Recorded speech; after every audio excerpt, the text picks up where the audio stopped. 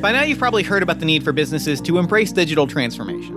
Analysts in almost every industry, especially in manufacturing, are pointing to it as one of the biggest steps a business can take and one of the most dominant emerging trends of the last few years. And if you're a manager, a director, a team leader, you probably already have it on your radar. You probably already have it in your long-term goals. You're probably already thinking about it. And that's great. But now what? Moving your team towards digitization is an incredibly valuable step to take, but it's also a process. It's one that can be daunting, complex, and if applied without a plan, it's one that can lead to a lot of friction and headaches and, honestly, just wasted potential. Teams need to be aligned on their goals, processes, and the benefits of digital transformation for it to really be successful. And the thing is, that always starts with a leader.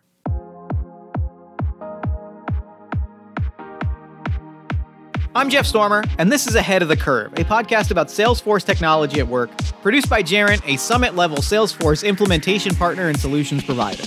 This episode, we're taking a top-down look at digital transformation and at how managers and directors can lead the charge and drive real, boots-on-the-ground change within their organizations. Our guest is Anandhi Narayanan, Gerent's Senior Vice President of Strategy and Business Transformation in Manufacturing.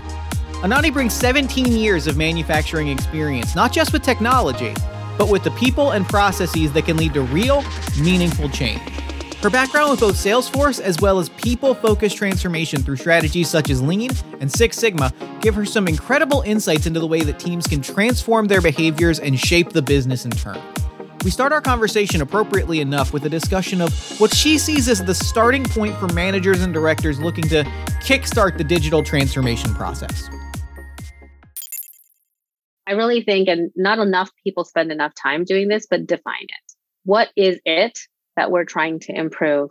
You know, there's a visceral or a gut reaction we might have that says, I know things aren't working really well, so therefore it has to be better. But we always don't necessarily take the time to think about what is better and specifically what isn't working. And can we quantify or put better words around it's bad or it's not working and provide that color around it so that people understand what good looks like versus where we're at, and sort of setting the targets or setting the standards or setting where we're trying to head. So, as I alluded to earlier in my career, I learned a lot about Six Sigma and Lean. And one of the things I loved about Lean was just the simplicity by which they articulate a problem and attempt to define it, provide rationale, or very much like the scientific mind, a hypothesis, which has to be educated and founded in something. So that then you can say, what are we going after? And so you can really bring everybody together to understand why we're doing what we're doing. Their format, they call it an A3 format. It's a single piece of paper. It really forces you to critically think through all of that. And I just don't think a lot of people just go through that process, whether it's using tools like you have in Six Sigma, like fishbone diagrams, Pareto analysis, whatever it might be, or using any other tools in your toolkit, but breaking down the problem statement, defining the problem statement. And do we actually even have a grasp of the process that we're talking about operationalizing or transforming or making better? Because, we might have it from perhaps like an institutional knowledge perspective, but we've never really written it down. And we are actually not all on the same page about how we actually do it. And maybe people do a lot of things with sticky notes all over the place. So that's not really a well-tuned process. So I personally say start with that. And if you have that, the only next layer, one of my bosses used to tell me is take one piece of data or one try at this. Try to connect it. Can you even connect one example? Because if you can't connect one example, there's no way we're doing the entire kit and caboodle. Right. It's just not going to happen, right? You've got to start with that one piece. It is sort of the model of do a test. If the test works, then we can expand it. But if that test doesn't work, then your problem starts much further up chain and you've really got to work through that from there. 100%. And like you were saying, that really starts with people, right? Like that starts with it's you might be able to recognize that there's a problem in place, but understanding the team around you and their needs and where they're seeing those problems, I think you're dead right that's like also like an essential step in figuring out and really kind of stepping through and saying, do we as a team really see the whole scope of this and can we identify where this problem lies? And though that varying perspective is really going to come together and make that identify where that problem area really lies. 100%. So what are the key areas that I should be focusing on as a leader to get my team ready to take on digital transformation? It's actually doing working sessions to get to that define it section, right? let's all align and let's connect on the why. Why are we doing what are we doing? And what is it that we're doing? So perhaps my definition of it, and I always like to start with something as opposed to a blank sheet of paper. So put something out there so we can react to it. And let's all react to it and get my leaders together to help react to that. The other thing I would say is I don't necessarily only pick leadership team members to participate in this conversation, because change to me happens at every part of the organization and change leaders occur at every part of the organization. And so I like to bring people forward who are advocates of the change, have been desperately wanting to do something differently, hear their voice and help them participate in connecting with the why and defining it. And I also like to bring in some naysayers, because you're never, ever going to get through anything without the folks who don't agree with what we're doing, and getting them on side to help define it. And they may provide an interesting perspective of the problem as well. Perhaps they don't see the problem the same way you see the problem as. Perhaps we need to expand the problem. Perhaps we need to consider the problem in phases. But it's really important to get everybody together to rationalize that problem. So that's the first thing. It doesn't mean that it takes a lot of time. You can actually do this in concentrated meetings where everyone's coming in with effective brainstorming. I do recommend facilitation, because it's hard to facilitate a conversation and be in the conversation. So having that person to guide the conversation, hold us to time, hold us to outcomes, and sometimes force the hard discussions is really, really important. And then describing what success looks like. Again, it doesn't have to be perfect, and it doesn't have to always be perfectly measured. Measurements are amazing. If you have a way to measure success numerically, that's the best way possible. But sometimes I find that paralyzes folks because they maybe don't have a measurement system. First of all, it's okay if you don't have a measurement system. Maybe that is a gap that we need to get to as we're defining this as one of the first things we have to go do. Let's do a study for the next 3 months and validate our hypothesis. Alternatively, if you don't have that time, put some words around it. There's, or a picture. A picture is like 1,000 words. Let us all get together to make sure we're all looking at the same thing and we're interpreting the same thing. For me, it's fascinating because words are just left with how you and I choose to interpret the meaning of those words. Often people think, well, I just use this word, they should understand, but we don't always interpret words with the exact same nuances as each other. And so I like to complement it with images. I like to complement it with numbers. I like to poke and prod at it also that it gets everybody thinking about it from sort of a 360 view. But all of it is to drive in alignment. And then you get the what's in it for everybody to want to participate, right? And if people don't have a what's in it for me, you can't expect their enthusiasm either. So we gotta grapple with some of this hard stuff first before we move down with everything else. So we've been grappling with the sort of people aspect. We've been bringing people together. We've been getting perspectives. We've kind of been gathering the yays and the nays. At what point do you see as the right time to really start looking at specific technology, specific solutions, specific opportunities to really push that digital transformation to the next step? Yeah, it's also a really great question. So if we feel like we've nailed the process, we have a comprehensive sense of this process, and I'm going to say the process is semi-stable. That's important as well, because if the process has too much variation associated to it, I don't know what tool I can bring to bear from the market that's going to make this any better. And you're just going to sink a lot of dollars in a failed activity. But assuming we've got that process nailed down, then it's really looking at what's not working within the process. And then are we using tools? In manufacturing and distribution, the most common tools people use are ERPs and then data warehouses or Excel spreadsheets, right? And Excel is everyone's gift because I can, make it whatever I want it to make it and manipulate it to whatever I need it to be, whatever I need it to do. So I start to look at, well, have we outgrown some of those? Where are tools working for us? And it's okay. They're working in a haphazard manner, but we're not still constrained. And where have we gotten some constraints? And that helps us focus and then figure out, are we going to now embark on looking at technology solutions that start to address those specific pain points? So it's sort of breaking those pieces down.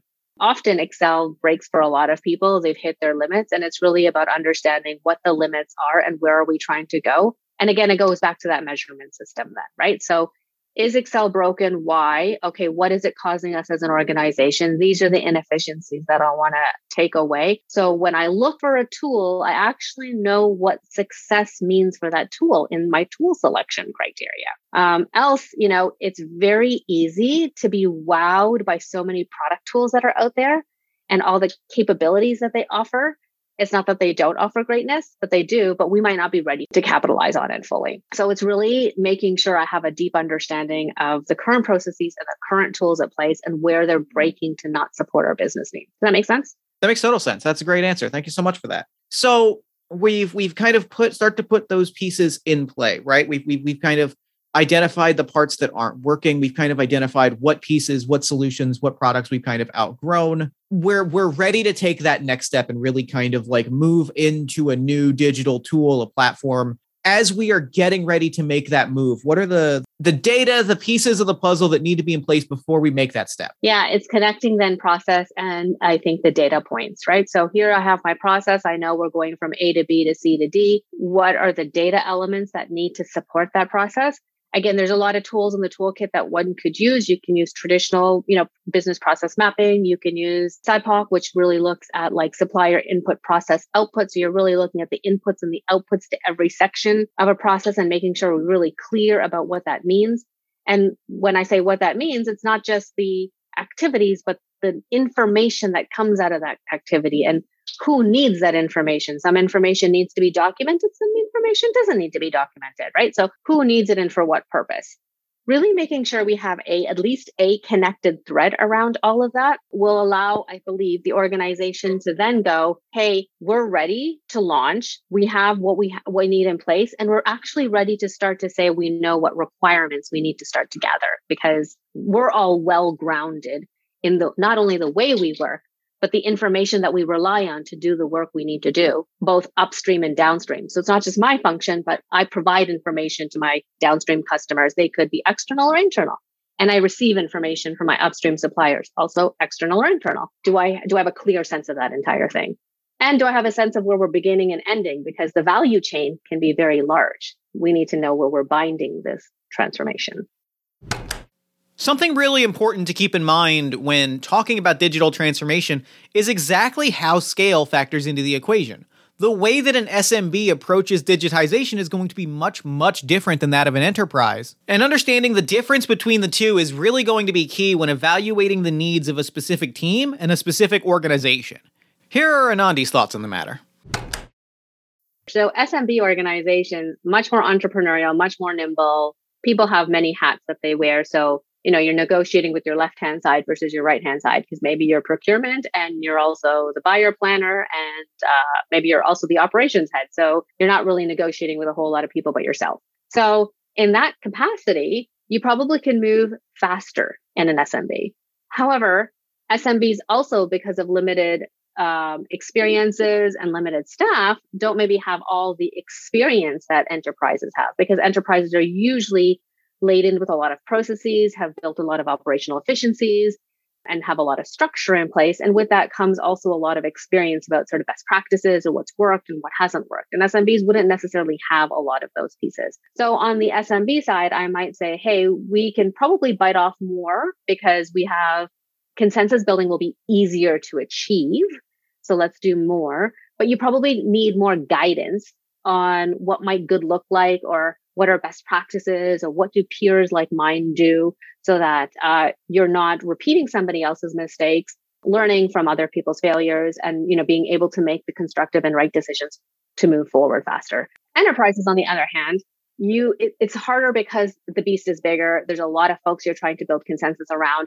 You really need to have that assertive champion, in my opinion, who is really accountable for the vision, who really strongly has a perspective and a point of view and is willing to be bullish in some capacity and break doors down and bring the organization forward. And you do need to find a lot more, I think, change people throughout the organization. And I think it's also important to think about proactively identifying that, whether you want to call them your change ambassadors or your brand ambassadors or your initiative ambassadors, bringing them alongside because the enterprise is way bigger. And I also would think of enterprises in the capacity of They too also have to think big like the SMB and look at the entire picture, but they have to actually be a little bit thoughtful about where they're going to begin and how they're going to scale that transformation and how well they're going to effectively communicate it. Because, a team member might see some part of the transformation go live and wonder, wow, this was so short-sighted. And it's not that it was short-sighted. It was that the executives had a plan, but the plans actually only take 2 or 3 years to realize. But more often than not, we don't effectively communicate that plan.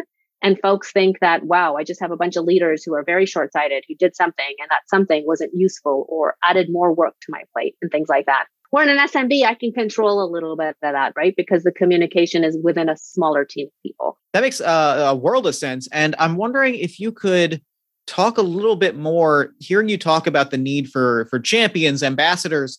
If I am a leader, a manager, a director, I'm looking at my team. Do you have thoughts or questions or things that you might recommend? I kind of look at the individual people to kind of say, this is my champion, and kind of how do I, once I've kind of identified that person, how do I kickstart that conversation and say, we really want to bring you in on this initiative and make this your project and make you the kind of champion of this change that we're bringing on? Yeah, that's a great question too. So again, it goes back to, I think, like, what's in it for me? So the champion has to have a what's in it for them. Often we see, champions get promotions and things like that after implementing a successful digital transformation. So that could be a what's in it for them. Or maybe it's currently unenabling them to achieve a strategy that they've been wanting to achieve. So again, that could be a what's in it for them. So really making sure that they see a gain from having participated in sort of leading the charge, because we know it's going to be a tough charge. But the other piece of it is also making sure that they have the bandwidth and the ability to do that piece of work, right? You can't say that this is on top of your 40 or 50 hour work week, and on top of that, you're going to lead this digital transformation, because it's just not going to happen if you're accountable to a whole other set of activities plus the digital transformation. So we have to make sure we're intentional about giving them the space. And sometimes that might be, I just can be on part of a steering committee as a champion, but I need delegates underneath me. And that's also fine. But those folks also need the space to be able to do that work properly. We're always begging and borrowing time from the business to participate in a lot of these digital transformations. And their time is important, but we have to recognize that their time is fractional. They have a day job on top of which, they're being asked to support requirements gathering or understanding where we're going or some training. And so you always need a person or a set of people who are taking or shouldering all of that for them and saying, hey, let me be a strong business analyst where I will take what you're saying and I will be held accountable to understanding you, and you don't have to attend every single meeting. I am your voice. But how do I become your voice? You have to trust me to be your voice. And part of earning trust to be your voice is maybe something like, I own the adoption of this by you. So I'm going to make sure that you and I are really lockstep with each other, right? Organizations really have to think about that and making sure we have dedication and focus by certain team members. And that might mean we're not doing everything. So that's another important thing with all of these strategies. You can't do everything all at once. So you have to talk about what we are doing and also talk about what we're not doing. Because what we're not doing is also really important. Some people in my organization might say, hey, our e-commerce strategy has to be our number one thing. And I don't see us having any momentum on it. Well, because I'm actively choosing not to have momentum on it because I just don't have the capacity or people to be able to handle it. Or we have to decide, what are we insourcing or outsourcing? Maybe I use consultants, but I clearly know why I'm picking the consultant. I need you to build this, and you need to be acting as an internal employee for me. And your role as a business analyst is actually to be one of our team members. But the more clear we become about all those things, the more clear we can disseminate roles and responsibilities, the more clear we can be feeling about the success of our digital transformation, the more clear we can be within our relationships with our partners and our ecosystem or extra team members, all of these types of things, so that everyone doesn't feel like, they've been treated unfairly or miscommunicated at. And, that's where a lot of the stumbling blocks happen. And finally, we have to make sure we have an intentional comms strategy. So many times organizations don't think about the communication strategy, but that's so important. Why is an executive buying into this? What are we expecting to do within Q1? What are we expecting to do within Q2? What's end game going to look like? Where do we want your participation in this journey? When can you give us feedback? When can you not give us feedback, right? When do you want to raise your hand, whether it's to volunteer and support? All those types of things are really, really important. And the larger the scale of the transformation, I think you also need to think about tying rewards and incentives for people to want to participate. If you participate, you get something out of it. Maybe the first to do something gets a reward. All these types of things are really important to just get excitement going. And I don't know that people think about it. They just think, oh, communications is an email that someone's going to send out. No, communications is way more than just an email that someone's going to send out. It's a very intentional plan, and it's a very curated set of emails, perhaps. And emails may not be the only way we communicate. Absolutely. Now, there's I guess the final thing I really want to touch on is something you've touched on a few points throughout the interview, and that is, what do you see as sort of the common stumbling blocks of, we've got a technology in place, we're ready to sort of embrace this digital transformation. I'm guiding my team through the process. I've got my champions in place. What do you see as sort of the stumbling blocks in that process, and how can I as a leader work to overcome them? Yeah, so that's great. So if you have some of the steps we talked about already in place, additional stumbling blocks I would say that I see are, we try to shortcut things. So we say, hey, we don't really have to get to a robust set of user stories or anything like that. Let's just approximate the requirements and hope that someone can figure it out.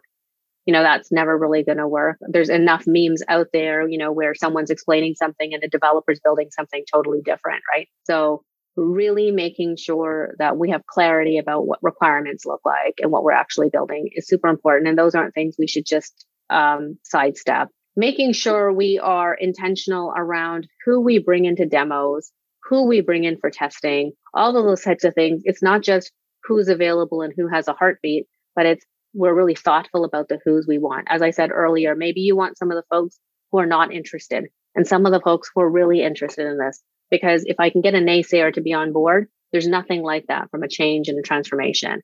So making sure we're thoughtful about who we want to bring into all these conversations. Ownership on adoption to me is absolutely paramount. And often, again, one of those things that people just, maybe no one wants to give that ownership to somebody because it's a scary thing to own, but it's the best thing to offer up somebody, because whoever owns adoption, they become the most accountable person on the project, because they're the ones who recognize that if adoption isn't happening, it's on them. Something was missed, a requirement was missed, a functionality was missed. We didn't hit the mark on even why we're doing this. Something is array, and they're constantly looking at that from a 360 view. And when I say ownership of adoption, it's not just saying you own adoption, it's actually measuring that adoption. And measuring that adoption, the thing with tools is people can get sneaky, right? You can say, oh, I measured adoption because someone logged into Salesforce today. That's not adoption. That's someone just logging in and logging out of Salesforce, and they're still not necessarily using it. So how do I make sure that you've logged in and you're there and you're doing something and you're doing the things we need you to be doing? How do I check all of those? So it might not be just one metric on adoption. It could be a couple of KPIs that support your feeling about adoption is at this number, and really taking that. So post go live, that adoption number, you have to talk about and say, hey, we're at 50%, but we want to be at 72%. And then we want to be at 94%, and really driving that. And it forces those conversations with people who are not participating, who are not excited. It forces all of those things. And that's when you really can say, I've got a success out of this, because now we've almost made it, we've altered the way we're working. And that's where I think that's another piece of the stumbling block is people think technology fixes your process. Technology doesn't fix your process. Technology is just something that can use to enter information and to support your process. But your process might have to be re-engineered. And getting people to do something a different way is not easy, right? They say it takes at least like 30 days to change a behavior or a habit. This is like changing entirely maybe how I've been quoting or running an opportunity or managing my customer from a customer care perspective. Like it takes some time to shift all of that. And we can't hope that just like I automated something and everyone's just going to find it intuitive and easy. I think a lot of also folks think, well, everything should just be the Apple experience. That was so intuitive. My 4-year-old kid could learn how to use my iPhone. And I would love it if everything is the Apple experience, but businesses don't run like the Apple experience of a consumer who's logging in to look at TikTok or something like that. That's not the simplicity of a business. A business is way more complicated right. than that. I mean, we all wish that it could be, but that's never going to be the thing that we get to, and I think that's a valuable thing to kind of say, like, temper your expectations and accept that there's going to be some complexity in the process because, like you said, this is an organization. This is not one person clicking one app. This is an entire team of people making something happen. Exactly. And that entire team has to make something happen in a coordinated effort and in a coordinated way. Yeah, right? Absolutely. It's not an individual tweeting. Yeah. Very different. Extremely different. Well, thank you so much. Any closing thoughts before we wrap up? No, it was wonderful having this conversation. And I hope these insights help people with sort of how do I begin? Because it can feel daunting to begin. And I think we've all experienced that. And I guess my one closing thought would be, is don't be scared. Actually write it down. Draw that picture. Like take that first step. And no one is going to judge you for it. You can keep it as private and closed as you want. I encourage people to share it because the best way to get people to even tell you if it's good or bad is if you share it. And just don't have any ego with it. Share it, let people throw things at it, fix it. But that's what building consensus is all about. In the end, no matter how advanced your technology, instituting real, meaningful change all comes down to people. It's having the right voices in the room coming up with ideas, it's identifying and trusting your champions, and it's holding people accountable for embracing these new technologies and integrating them into their workflows and their day-to-day lives. As a team leader, understanding your team's needs, their pain points, and their unique perspectives is the biggest way to move digital transformation forward in a meaningful way. Our thanks to Anandhi Narayanan, Gerent Senior Vice President of Strategy and Business Transformation in Manufacturing, for an incredible interview and some incredible insights. You have been listening to Ahead of the Curve, produced by Gerent in cooperation with Salesforce. I am Jeff Stormer, your host. Thank you so much for listening.